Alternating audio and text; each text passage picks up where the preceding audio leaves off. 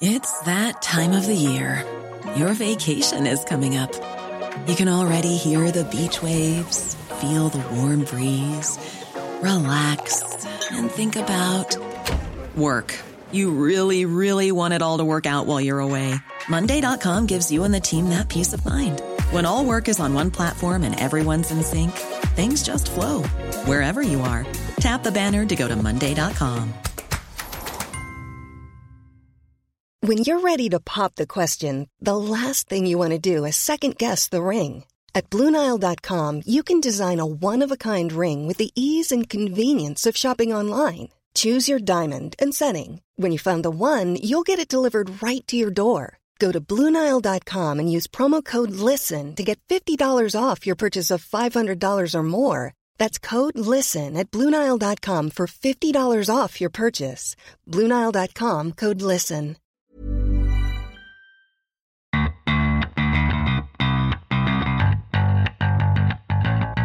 Hello and welcome to the Game Podcast from the Times. I'm Gabriel Marcotti, and this week it's a special week because there's so many big games, so much big football, and we're kind of like squirrels putting away chestnuts before the great drought that is the international break. We have the outstanding Matt Dickinson joining us, Martin Ziegler as well. The reason Martin's here, among other things, is because we need an adult for our conversation with another adult, Damien Collins, the Member of Parliament. That's right, we'll be talking poppies later. Julian Lawrence is here, and all of this makes me extremely hyped and amped for this show, and we'll be talking a bit of United and Bob Bradley, but we got to start at the North London Derby. Dicko, I'm going to start with you because you wrote a piece in the Game today talking about Pochettino's Plan B. And I really thought, and we maybe didn't make enough of a big deal out of this. Going into the game, it was like 6 or 7 games without a victory. In fact, they hadn't won since since that tremendous win over City. We heard stories that Harry Kane and Moussa Dembele were half fit. Eric Lamela, who I adore, was out. Alderweireld was out. Dele Alli was out.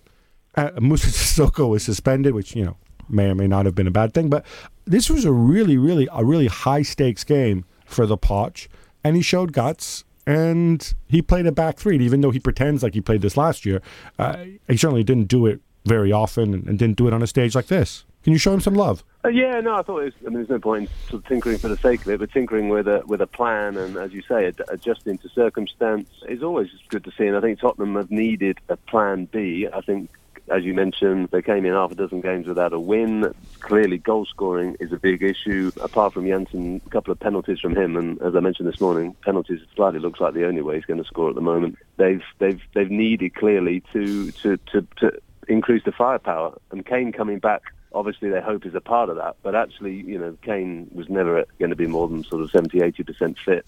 So to play him and Son up front made sense because. You know, you look at the system and everyone always goes, it's a back three. But as Pochettino was very quick to point out, that the point of it was actually to get 2 strikers as much as the 3 defenders. And he's played a fair bit of 3-5-2 with Argentina going back. He knows that system. It was interesting to see it because it worked in some ways and looked vulnerable in others. Martin, this isn't something we're going to see again, are we? This back three? I mean, when Alderweireld comes back, then we return to normality, right? Well, for Spurs?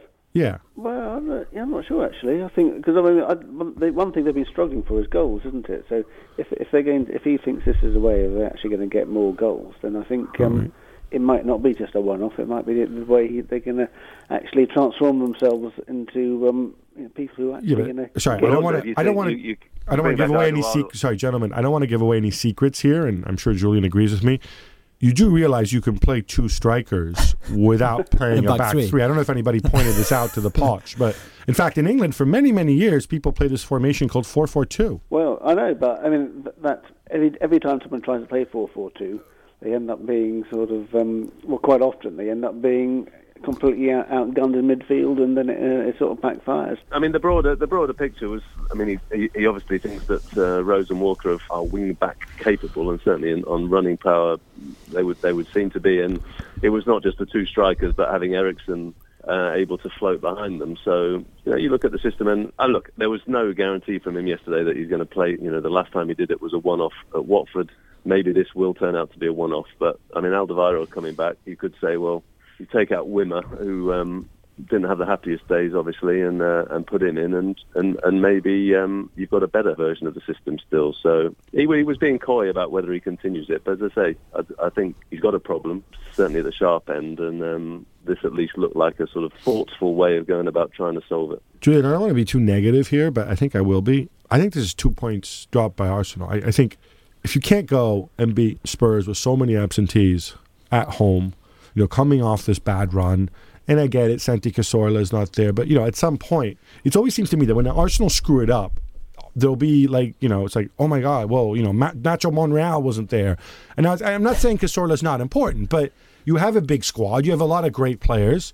You don't necessarily need to play with a little guy passing the ball in the middle. Am I being unfair to Arsenal, or is it like, are these the things that add up, and this is why they don't win anything? No, I think you're being unfair because I thought Spurs played really well and they were very strong. Spurs. I know, but they played really well. It's Spurs. Yeah, but they played really well. It could be anyone, but they played really well. They dropped 2 points against Borough at home, and that was clear 2 points drop, and they were poor on that day a couple of weeks ago. This was a bit different, Gab. This was a bit different. This was such a high-quality game, and they could have lost it. They could have won it as well. I thought there's a few crosses from Alexis towards Giroud. There's the one that Giroud had. There's the one that Vertonghen clipped over him just before with the tiniest of touches. But I'm not saying that they didn't deserve. No. I think a draw is probably a fair result. I'm saying aren't these games where we demand Arsenal? Well, if you're an Arsenal fan, you should demand that they win these games. Yeah, of course, but you can't win them all. And, every point dropped at home would be 2 points dropped, and it's a shame. But you have to look at the opposition as well, and I think you're a bit harsh because I thought it was a very good Spurs side. Martin, am I harsh? I think it's because it's the North London derby. I think everything else goes out the window, doesn't it? The derbies are sort of separate to that. I think obviously they'll be kicking themselves that it was a weak Spurs team. They didn't win. The trouble with it, there's so much at stake, and everything's so hyped up and pumped up that I don't think. I think it's, as Julian said, it's more of a problem than the fact they didn't beat Middlesbrough. Dicko, let's talk referees. So first of all, let's talk Moussa Dembele because obviously had that long suspension hanging over from last year. I think he's an exceptional player. I turn on the television and they're saying like, "Whoa, he should score more and assist more," and I said, "No, he's fine." I think he's fine the way he is, but on this. He was a driving force. He won that penalty, which displeased Arsene Wenger. Can you explain why Wenger was displeased? I thought it was a penalty every day of the week. No, well, we had a good bickering round because we're school children at heart in the press box afterwards, where we're stroking our chins and asking questions about 3-5-2 or 3-4-3 or whatever, and others, my colleagues were trying to. Let's stoke arguments about refereeing decision makings, and this was a classic case in point where I think we should have banned any reporting of what Arsene Wenger said because it was so idiotic, and it just sort of nothing winds me up more than managers spouting nonsense and it somehow ending up as sort of creating news. Can you share what he said? Can you? I know. Basically, yeah, he said. You don't want to do this, do you? You don't want to report on what he said. Right. You violated. Wait. Shall I ask Zeeks to say or Julian to say, and then you can just comment it? My brain's about to explode. But no, he basically said it was harsh because the penalty was harsh because there was little chance of Dembele scoring, and Koscielny hadn't done it deliberately, which is sort of, I don't know, I'm trying to think, that's a bit like saying I'm okay to rob that bank because no one told me not to, and there isn't much money in it. Did something get lost in translation? But is he thinking? Is there some sort of Alsatian explanation for saying this? No, it's one of those where it was being a bit dishonest, I thought. But I loved Diko's tweet yesterday saying that even very intelligent people can say stupid things at the time. But maybe he was trying to defend Koscielny because Koscielny, and you know how much I love him and how brilliant I think he is. There's no need for him to go there. There's no need. He said to me after the game that he thought Dembele was going to shoot earlier than he did, and the extra touch, I think, deceived completely Koscielny. But there's no need for him to go in like the way he did. Really. It's kind of called dribbling and trickery in the box. Yeah, right? He fooled him. But as a defender, right. you know that you have to stand still and wait and go for the ball when you're sure to get it, not when you're not sure. And maybe that was the way for Wenger to defend Koscielny. I'm not so sure. Ziggs, I wanted to ask you, the Arsenal goal was actually a Spurs goal. For those who didn't see it, it's a free kick. Two Arsenal players, I believe Mustafi and Alexis Sanchez, are offside.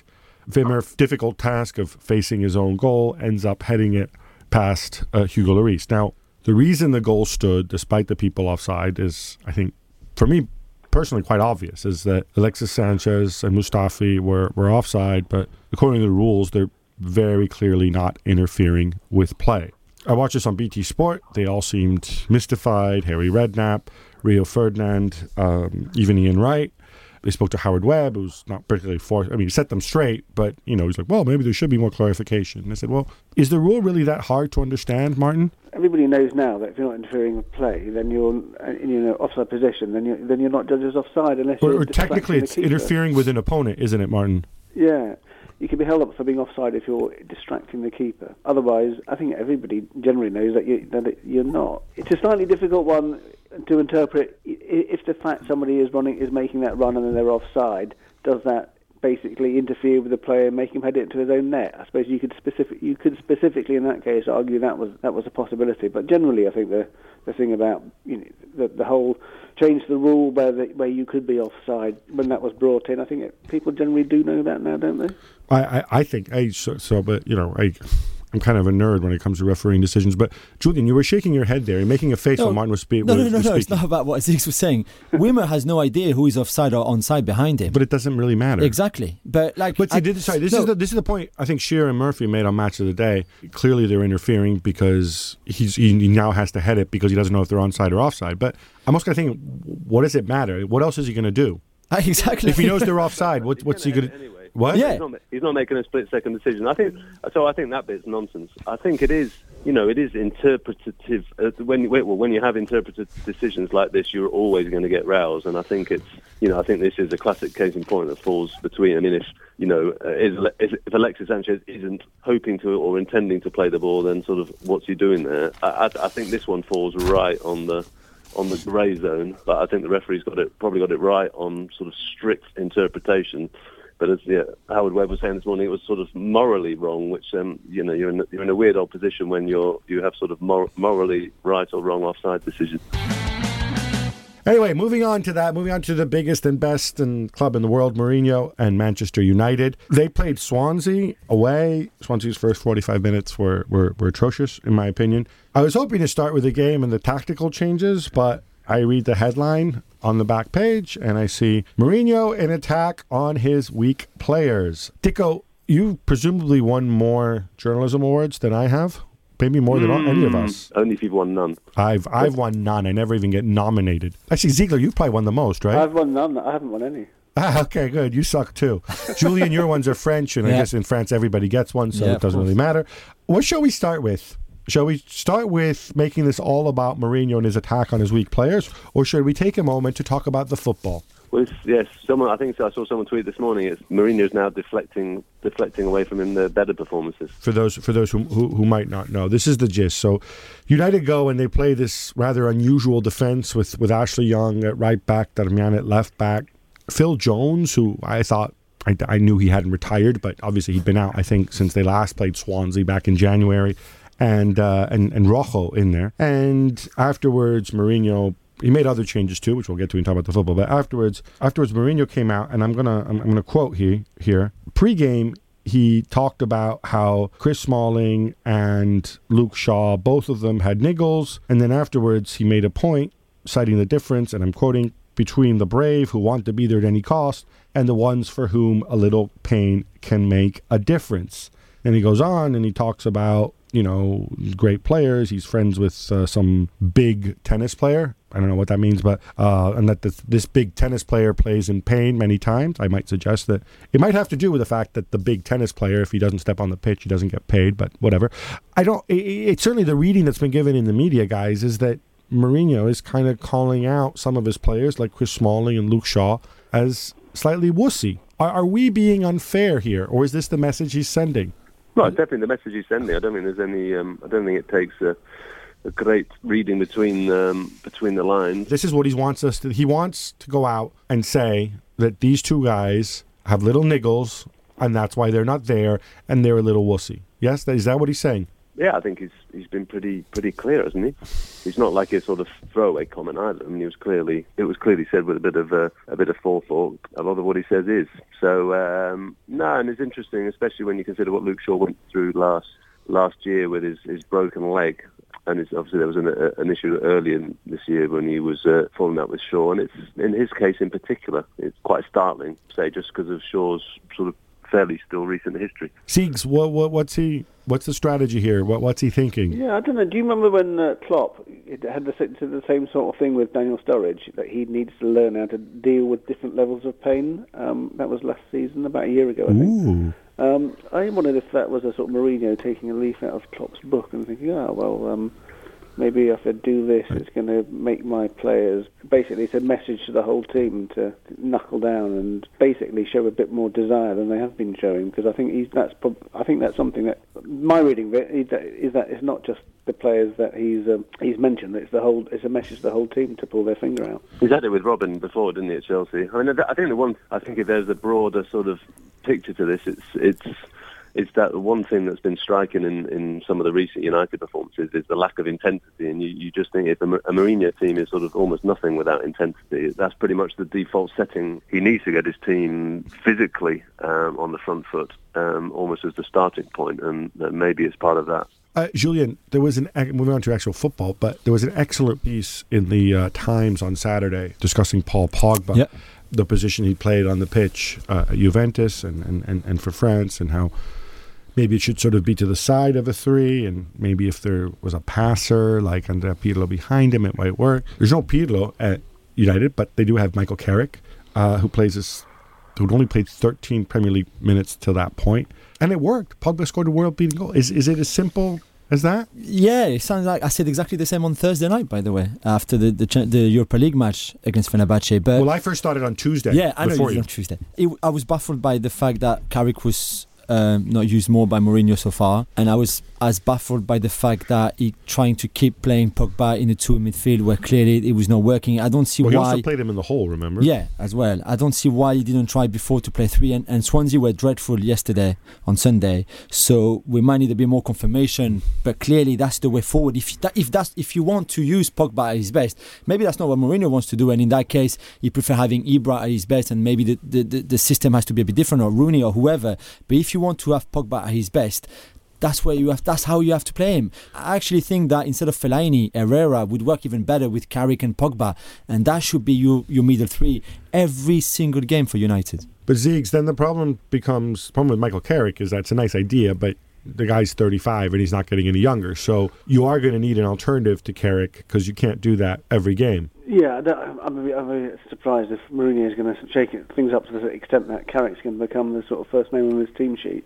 But he's clearly has not got the best out of Pogba so far, and I think that's probably something which is taxing his brain as much as anything else, because when you spend his most expensive player in the world, and actually he's been all right, but not certainly nothing better than that. Well, it's funny though, because I'll let you know a secret. I wrote that exceptional Pogba piece on Saturday, and in some of the feedback, a lot of United fans, and looking at the numbers, your knee-jerk reaction was like, "Whoa, he can't cope with the crash-bang wallop pace of the Premier League," which is one of those really stupid arguments, especially because United don't actually play fast, and generally, in a lot of games when they've struggled, it's been Burnley, parking the whole Burnley Transit Authority in front of the box, and so really that's not been a factor. But in terms of chances created, he's creating more chances per game, about 40% more than he did at Juventus.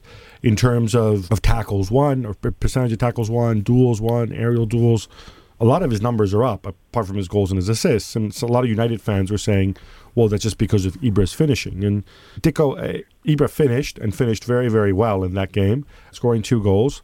Is that all it takes? Just pass the ball to the big guy? Well, I do think it was much improved, and there's some nice touches, and some Pogba's goal was spectacular, but I do think we have to do a big sort of let's come back and see against a team that is a lot better than Swansea. I mean, Swansea pretty much played. If Mourinho could have moved the Swansea players around, he couldn't have done a better job of making it easy for United. I mean, it was laughably bad. All right, we need to address the laughably bad bit. I thought it was absolutely terrible as well. And people say the squad is rubbish, but the managers changed and they weren't this bad before. And is this Bob Bradley's fault, Julian? One, it's nothing. I don't think it's much to do about the talent of the squad. It's more about the desire, the motivation, being aggressive. You just can't play, like Dicko said, even the pub teams play with more aggression than that and with more intensity than they did, also, especially why would you defensively. Play two big men like that. I don't quite. Oh well, yeah. I mean, and then if you go to the tactics that Bradley used, not so much, not just yesterday, but I think since he came on, that was his fourth game yesterday. It makes absolutely no sense when you have someone like Sigurdsson trying to put him on one wing. Well, Sigurdsson's maybe like the slowest player they have in their front six, but the more gifted technically as well. Yeah, so you want Sigurdsson to go up and down the way. Can you explain this, Ziegler? No, I mean, I do quite like Bradley, but I like him too. Well, yeah. Apart from the fact that he's a dark soul because he went to Princeton, but apart from that, can you explain what this was trying to do? Was he asked about it? Did he give a coherent explanation? Yeah, I'm not sure exactly why he did that either. But Sigurdsson is not a wide player, is he? Let's face it. That is his worst position. He'd probably be better at centre back than there. It made even less. And the whole thing is because as soon as that team came out, everyone thought that maybe the slowest Man United team that's ever taken to the field. That sort of Bobby Charlton could still keep up basically. And so you would have the Swansea style that we've sort of got used to over several managers and quite a few seasons, a quick version of Swansea should have, you thought, wow, United has taken a risk here. Swansea's decent passing, some quick wide men, they could maybe cause some damage. But it just turned out to be the opposite of that. It turned out to be sort of sitting deep, sitting off, sitting full stop, basically. All right, in our debate this week, as I mentioned, I'm delighted to be joined by Damien Collins, who's a member of Parliament and who's really been interested and active in football for a while. We're going to get you on a very specific topic here today, Damien, which is this business with the banning of wearing of poppies during England and the upcoming game between England and Scotland, which is a World Cup qualifier. For those who don't know, I'm going to try to summarize this in 30 seconds, but the crux of the argument is that FIFA have rules where they ban religious, commercial, or political symbols. That's the wording.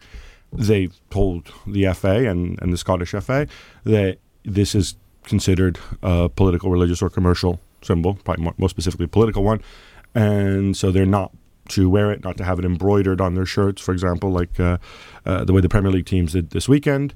The FA feel differently. In 2011, we had a similar sort of standoff, which ended with a compromise where they ended up wearing black armbands with the poppy on it. Martin Ziegler is with us as well. But Damien, I'm going to start with you. You've written a letter. Can you briefly articulate why you think FIFA are wrong here? Yeah, that's right. I mean, I wrote a letter to Gianni Infantino, the president of FIFA, asking them to look again. And I'm not asking FIFA to change their rules, just to acknowledge that their definition of a poppy as being a political symbol is wrong. It's something that people, not just in the UK, but around the world, would take offence at, that it was seen as a political symbol.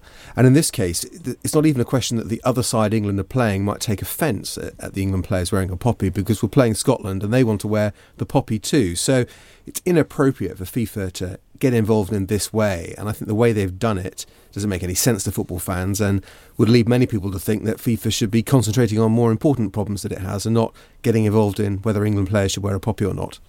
You kind of walked into this one because the Prime Minister also got involved here, and somebody might say that she's got a lot on her plate right now. I should have done this before, but just to clarify for those listeners who might not be familiar with the issue of the poppy, essentially this dates back to the 1920s, and it commemorates members of the British Armed Forces who, or it's sort of narrowest meaning, I guess, who have died in war, or certainly or in service anyway. Yes, and not just British, but certainly Commonwealth, if you like, right. Who died in the First World War. And then it's also used to commemorate people who've lost their lives in conflicts since that point.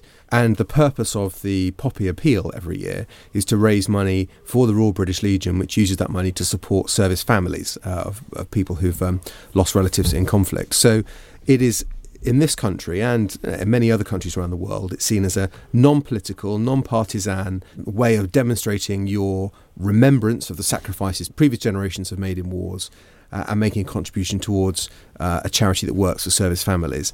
It doesn't particularly seek to mark the significance of any one conflict or any one person. It is a national moment of remembrance. In this particular occasion, this match is being played on the 11th of November, which is Armistice Day, the day that marks the end of the First World War, and the day on which has been, the Armistice Day has been commemorated on that day every year since. So it has a particular significance. And I think what FIFA should be is respectful of the fact that different countries have these great traditions. There are huge significance to them. It will be seen as massively appropriate in the United Kingdom for players from England and Scotland to wear a poppy on Armistice Day. It could be done as it was before on an armband, not on the shirt, if that causes a problem for FIFA. But should FIFA be interfering in these sorts of things? Is there a role for the governing body of world football to interfere on such a small and specific thing, which may not be important to Mr. Infantino, but is of huge significance to the people of England and Scotland? I have my own view on that, but Martin, I'll let you come in there, since you certainly, hair-wise, you probably are closer to Infantino than I am. What would Infantino say to that? I'm not quite sure what he would say, but what I would say is several things. One is the actual wording is commercial, religious, political or personal. Now, FIFA have never said it's political. People sort of jumped on that. They have never actually said it's political. So that's the first point to make. The second point is some people do think it is. James McLean at West Brom, he refuses to wear a shirt with a poppy on because he doesn't agree with it. So there is a sort of precedent for people saying that poppy shouldn't be on the shirt. Third thing I'd say is that FIFA haven't actually interfered with this. This is the FA who, for some reason which I can't quite understand, they wrote asking permission for something which they'd already been given permission for 5 years ago, and it's almost like they've sort of created this rod for their own back. It's that time of the year. Your vacation is coming up. You can already hear the beach waves, feel the warm breeze, relax, and think about work. You really, really want it all to work out while you're away.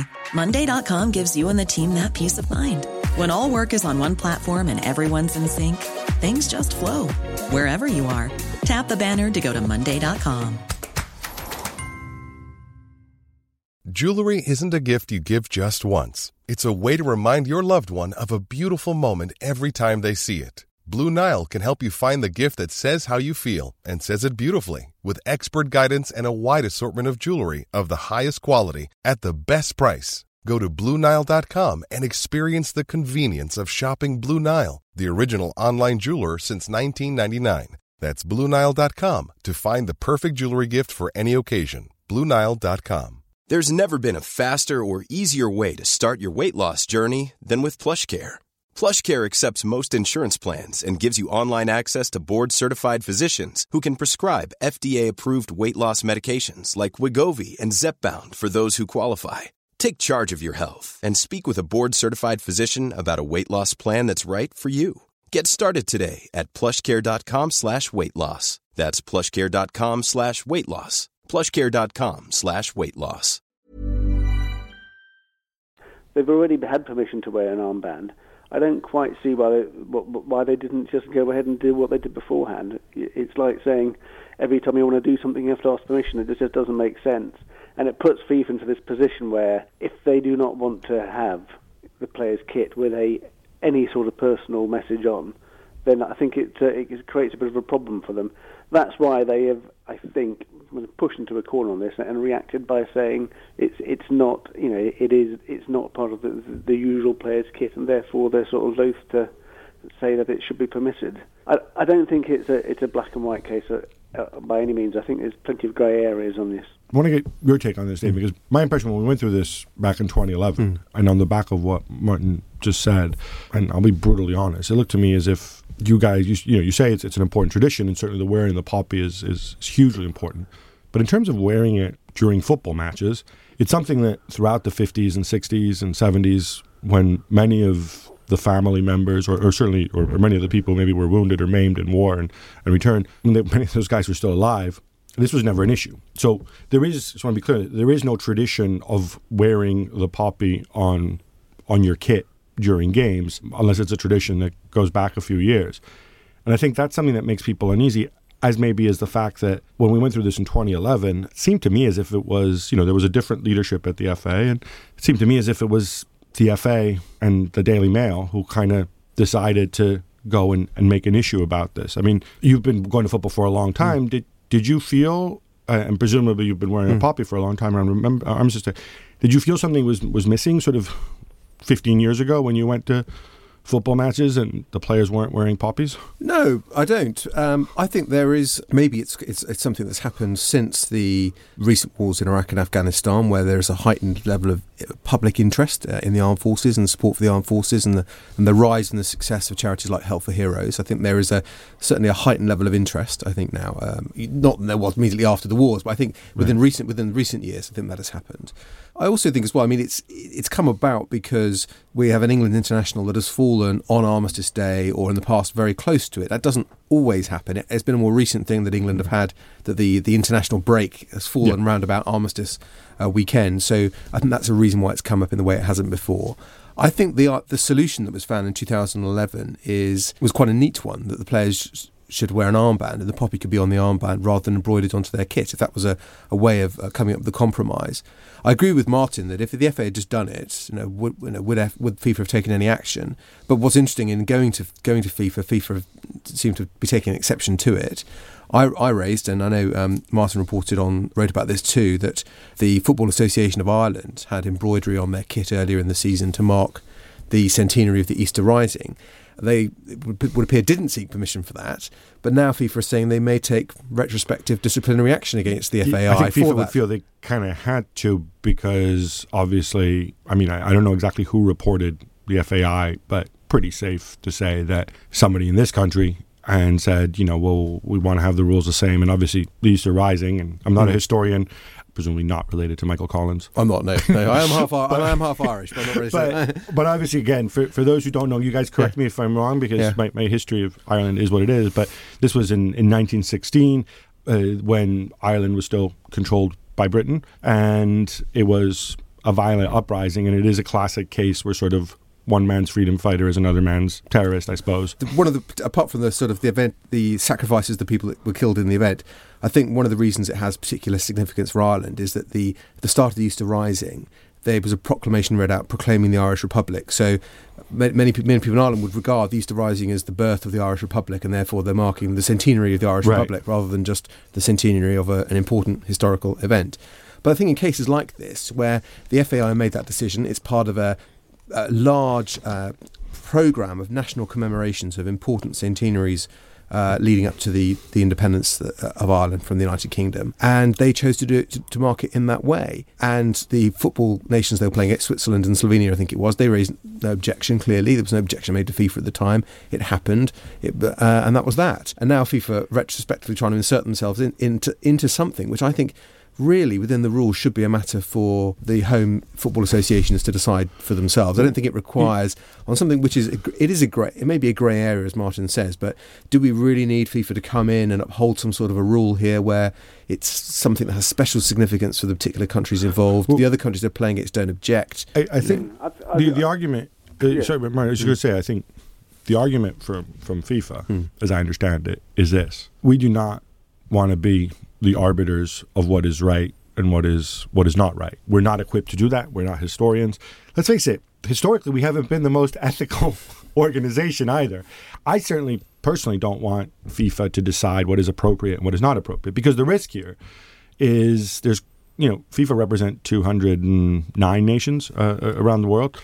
Some of those FIFA members might have slightly wacky totalitarian regimes. Some of them might be uberly nationalistic. What happens, we've seen it in the Balkans, for example, with Serbs and Croats, or commemorating battles of 1243 and Azerbaijan and Armenia and Nagorno-Karabakh. And what happens when somebody says, well, we're commemorating our great leaders who died in the battle of some such in 1322, and then the other guys say, but 1322, that's when, you went and you murdered and raped all these innocent people. And they say, no, we didn't. And look, you allowed England to do this, right? Nobody was offended. They're mourning their dead. We want to mourn our dead in the same way. that's the position FIFA are in, and FIFA don't want to make a call. And I'm not sure we want FIFA making those judgments, because FIFA don't have a history of very good judgment. Yeah, I think I agree. I agree with you with that, Gabs. I think especially when you look at the Croatia and Serbia, because everything in Bosnia, things there they're so tense, and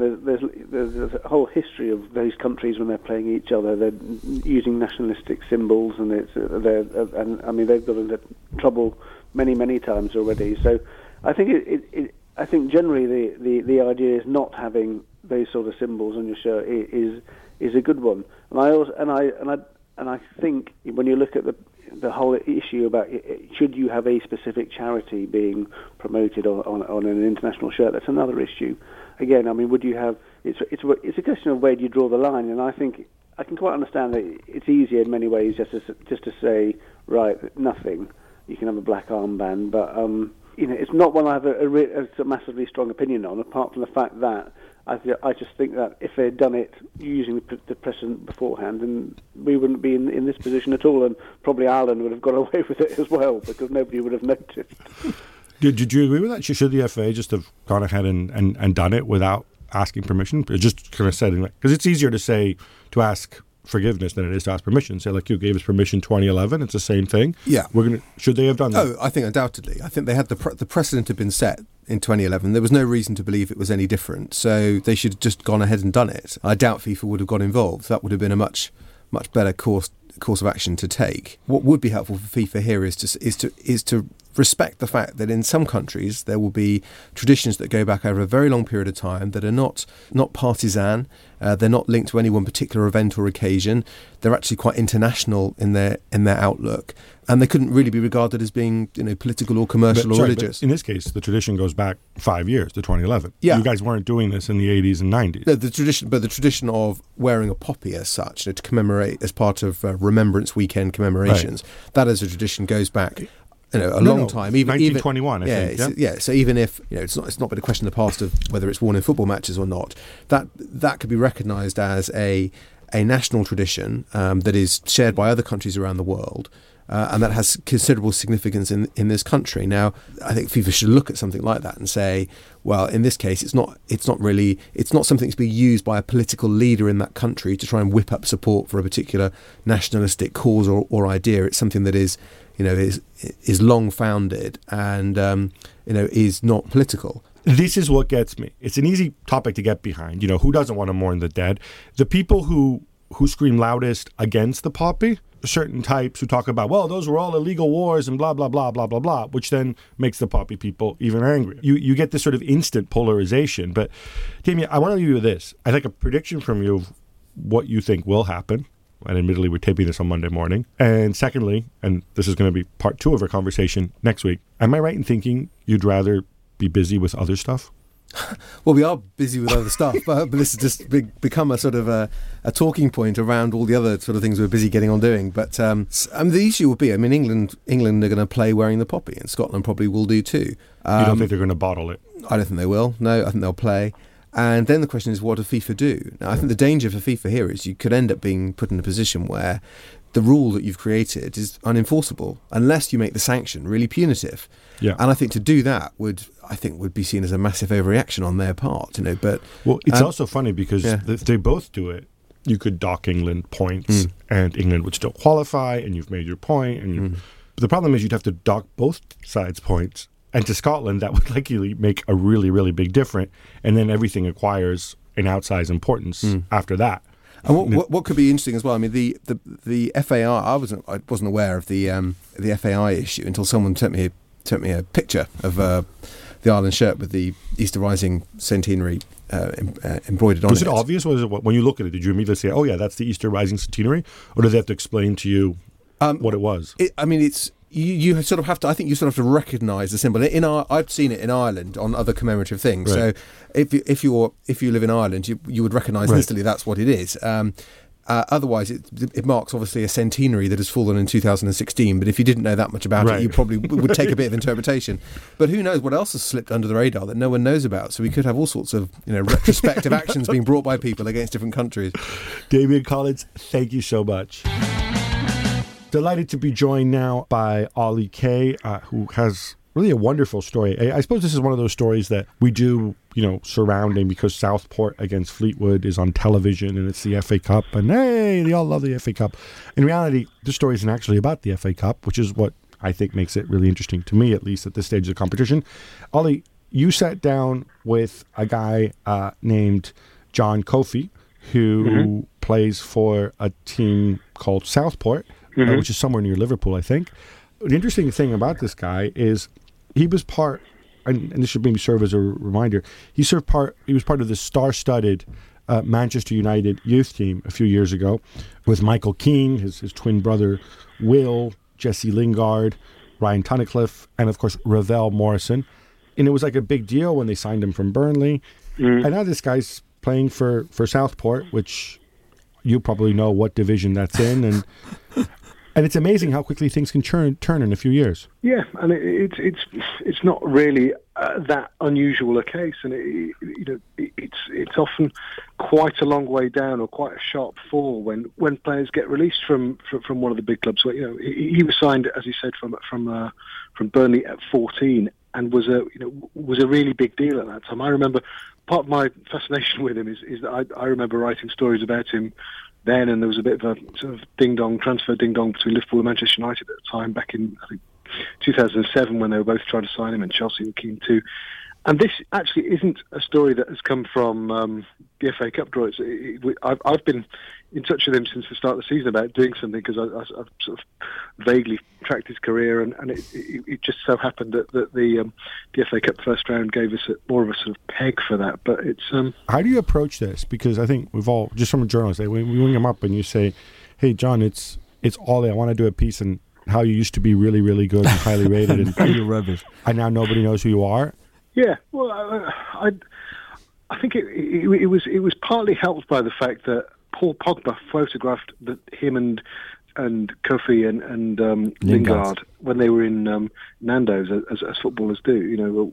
When he got back to Manchester, and that sort of reignited my interest. And so, I said, look, it'd be great to do a piece with you on still being mates with Pogba and where you've gone since. And I think I said something like, your sort of football career looks interesting. I'm sure there's a story to tell with everywhere you've gone, because you've been to Norway, you've been to loads of Telford and various non-league clubs and Crawley Town and so on. And I think he just thought, well, yeah, I probably is about time I told my story. And I mean, he was making the point that people will look at it and say, oh, I used to be playing with Pogba at United, now I'm at Southport. Oh, I think, he must be useless, or he must have lost it completely. And the point that he made, and I've known players make before, is that a long way down and a very sort of slippery slope. Once you're released by a big club at 20, and if you haven't really got that first team experience, and you sort of drop down a division or two, he went to Sheffield United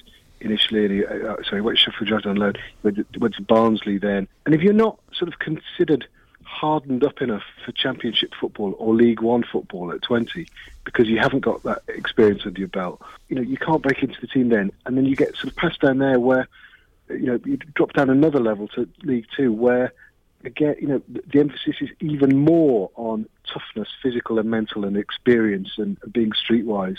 And then you can't get in there because you lack those qualities, whatever other qualities you might have as a footballer.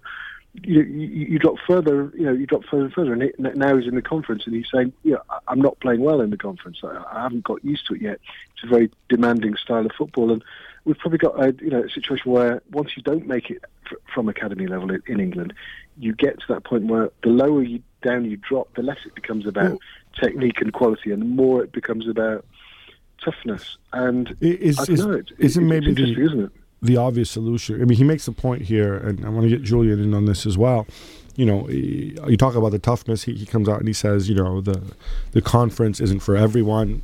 The way I read it is that this is obviously a technically gifted player, and I don't watch the conference, but the message this sends to me is that, and I've had this for other players. I remember talking to Ray Houghton, and at the end of his career, he dropped down to Oxford or whatever, and he said, I thought I can pass all day here. And he says, no, you can't, because the people can't control his passes, and he's got two guys kicking him all game long. And after a couple of games, he sort of packed it in. Is it the case with this? Is that the message he's sending, that, it's maybe too physical and his skills just aren't cut out for that? And if that's the case, should he look at maybe going abroad again, but, not to Ole Gunnar Solskjaer's house in Norway, but like to, I don't know, Greece, Turkey, Portugal, second division, something like that, relaunch there? Would that be a better fit? Yeah, maybe. And I already asked him if he would go to Germany, where he used to live when his dad was in the army, and he said, yeah, I wouldn't mind. But clearly, there's also, you need, if the only offers you have come from the conference, you have to take them and try to adapt, and he might never adapt. He might adapt, but not how much money do you think he makes? Because the conference pays relatively well. It was fine. I mean, it's a world away from Paul Pogba money, or even Jesse Lingard or Will Keane money. But he seemed to suggest it was okay what he was getting in the conference from Southport. And it's training 3 days a week and playing. But I mean,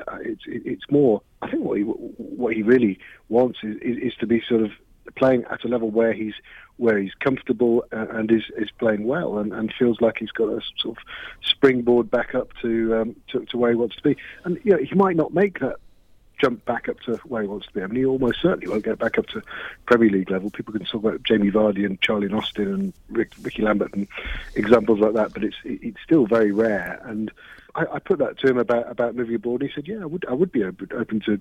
And he's proved that already by going to Molde in Norway, and that didn't work out either, really. But I was thinking to myself, well, is there some other story with him? Is he a bad lad? And he just isn't. He's a really lovely lad. To the point where at one point I was sort of asking him, might you be too nice? Might that be an issue? And he said, yeah, I know what you mean, but he insists he's different when he's on the pitch. There's a great line there. You quote him as saying, he says, "I try to be a blessing to others." I mean, he's clearly he's religious as well.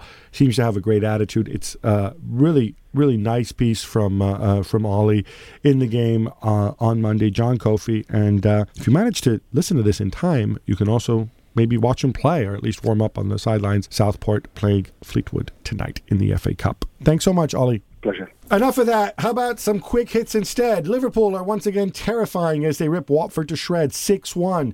Dicko, some folks keep pointing out that they struggle to keep clean sheets. But isn't that kind of irrelevant and stupid when they're just so good at the other end? I don't think it's irrelevant and stupid, but I can see why Klopp's got irritated at being asked about it. I think the defence is certainly not the best in the league, but Matip has been an improvement. I think we talked about last week. There's some improvement to come, but no, they're not in a bad place at all, and it's not as systematically wrong defence. Chelsea demolish Everton 5-0, and Eden Hazard turns in one of the best individual performances seen in a long time. Martin, was this a case of Chelsea kicking it up a notch, or was it also that Everton were shockingly terrible, and without Idrissa Gueye, there is no midfield? Yeah, I mean, Hazard's one of these players who I just think, how can he be so good some days and so bad other days? I mean, if you look at last season, I mean, it's just incomprehensible to me. So has he decided he's going to start playing again properly now? The rest of the Chelsea players are as well, because I mean that seems to be the only explanation to me. One of the most one-sided games I've ever seen. I think it was just incredible. West Brom win away to Leicester City, bringing the reigning champions' run of home results to an end, prompting an apology from Claudio Ranieri. Julian, does he really have to go out and apologise? I don't know, but they were very below the level that we've been used to. And I think it's one thing to be focused on the Champions League, and the Champions League is great, and the music is fantastic, and you play under the lights every couple of weeks, and it's amazing, and this and that. But they won't win it. Yeah, but no, they won't win it. And then if they finish 12th in the league, it won't be a good season at all. So I think, this is the kind of game they should win. And I was very disappointed by the way they lost it as well. Sunderland get their first victory of the season, winning 2-1 at Bournemouth. Dicko, it looked to me like maybe they sort of got the rub of the green on this one. Am I being harsh? And can you please tell me that Moisey's going to be okay? I'm hoping he's going to be okay, because I like the guy, and I think they visited a factory last week, which seems to be interpreted by some as the turning point. Is that where they found Anichebe? No, I think it's. I think it is hopefully going to give him a bit of confidence. I actually still think Moyes is probably still scarred by what happened at United, and if it helps him to get his sort of confidence mojo back, then fingers crossed. Manchester City huff and puff, but can only blow down Middlesbrough's house once, and then deep in injury time, they pay the price as Borough grab a late equalizer. Is this another one of those games where the Pep was just unlucky? Because it's 3 straight home draws now. No, I don't think it is. I think it's a sort of dose of reality for him of actually. It's the Premier League's a really tough place because, unlike anywhere he's played before, every match is unpredictable. Every opponent can cause you damage, despite no matter how much you've spent, no matter how good your players are. Every team can hurt you, and I think it's a bit of a wake up call for him in the Premier League in his first season. Talking about teams that can hurt you, whole City come from behind thanks to the magnificent Robert Snodgrass and grab all 3 points against Southampton. Julian, this was a really weird one because they kind of get killed for an hour and then all of a sudden they spring into action and it's Dawson and Snodgrass and your mate Claude Puel just melts and runs away like the cheese-eating surrender monkey that he is. Well, he didn't like it up and at him, did he? The going got tough, and I don't know how Southampton lost that game. I have to say, I thought it was an incredible turnaround in a game that they should have easily won. I don't know, 5-1, 4-2 if you want to give Hull the 2 goals. But credit to Hull and Snodgrass, who didn't start and probably might not haven't played, or at least not as early as he did because of the 2 injuries. But he wants to be fit for England, doesn't he? Yeah, he wants to play he wants to play at Wembley for sure against Scotland. So it was fantastic for Hull because they didn't really work out for them the last few weeks. And for Puel and Southampton, I think that's the learning curve for Puel. Gab, one for you. Barcelona travelled to Seville on Sunday. There was the big game in Europe this weekend. How did it go? Well, the first 45 minutes especially, one of the most amazing games of football, maybe the most amazing game of football I've seen this year. Long-time listeners will know I'm a huge fan of Jorge Sampaoli. I think the man is an absolute genius and probably one of the best top 3 coaches in the world right now. And Seville really put Barcelona to the sword. They did the high press. Barcelona could not get out at all. Seville took the lead. They missed the chance to make it 2-0, possibly even 3-0. Lionel Messi, though, showing once again how incredibly versatile, multi-talented it is. He dropped deeper to help Barcelona basically get out of their own half. That led to their equalizer before halftime. Really a body blow to Seville in the second half. More chances either side. Messi, absolutely outstanding. And Barcelona ultimately winning 2-1. And I think it's a really big result for Barca because it was important for them to really keep in touch with the top of the table and Real Madrid. And Barcelona actually doing Real Madrid a favor as well. Oh, and some guy named Cristiano got to sign a long-term contract, but we'll talk about that some other time. Right, that's all we've got time for today. Many thanks to my guests today, the Member of Parliament, Damian Collins, Martin Ziegler, Matt Dickinson, who, as I've discovered, has won more awards than Ziegs and I put together, but probably a lot fewer awards than Matthew Syed has won in the past week. Julian Lawrence and Ollie Kay talking about his piece in the game this week. You can sign up. It's just £12 for a 12-week trial. Just search the Times online. I need to send out an apology. It's not my fault. It's probably not the fault of our producer, Dave McGuire. But we had major technical issues with the podcast last week. It's all to do with switching servers and things that are way above my pay grade. Hopefully, they've all been resolved now. If they haven't, let us know. We're on Twitter.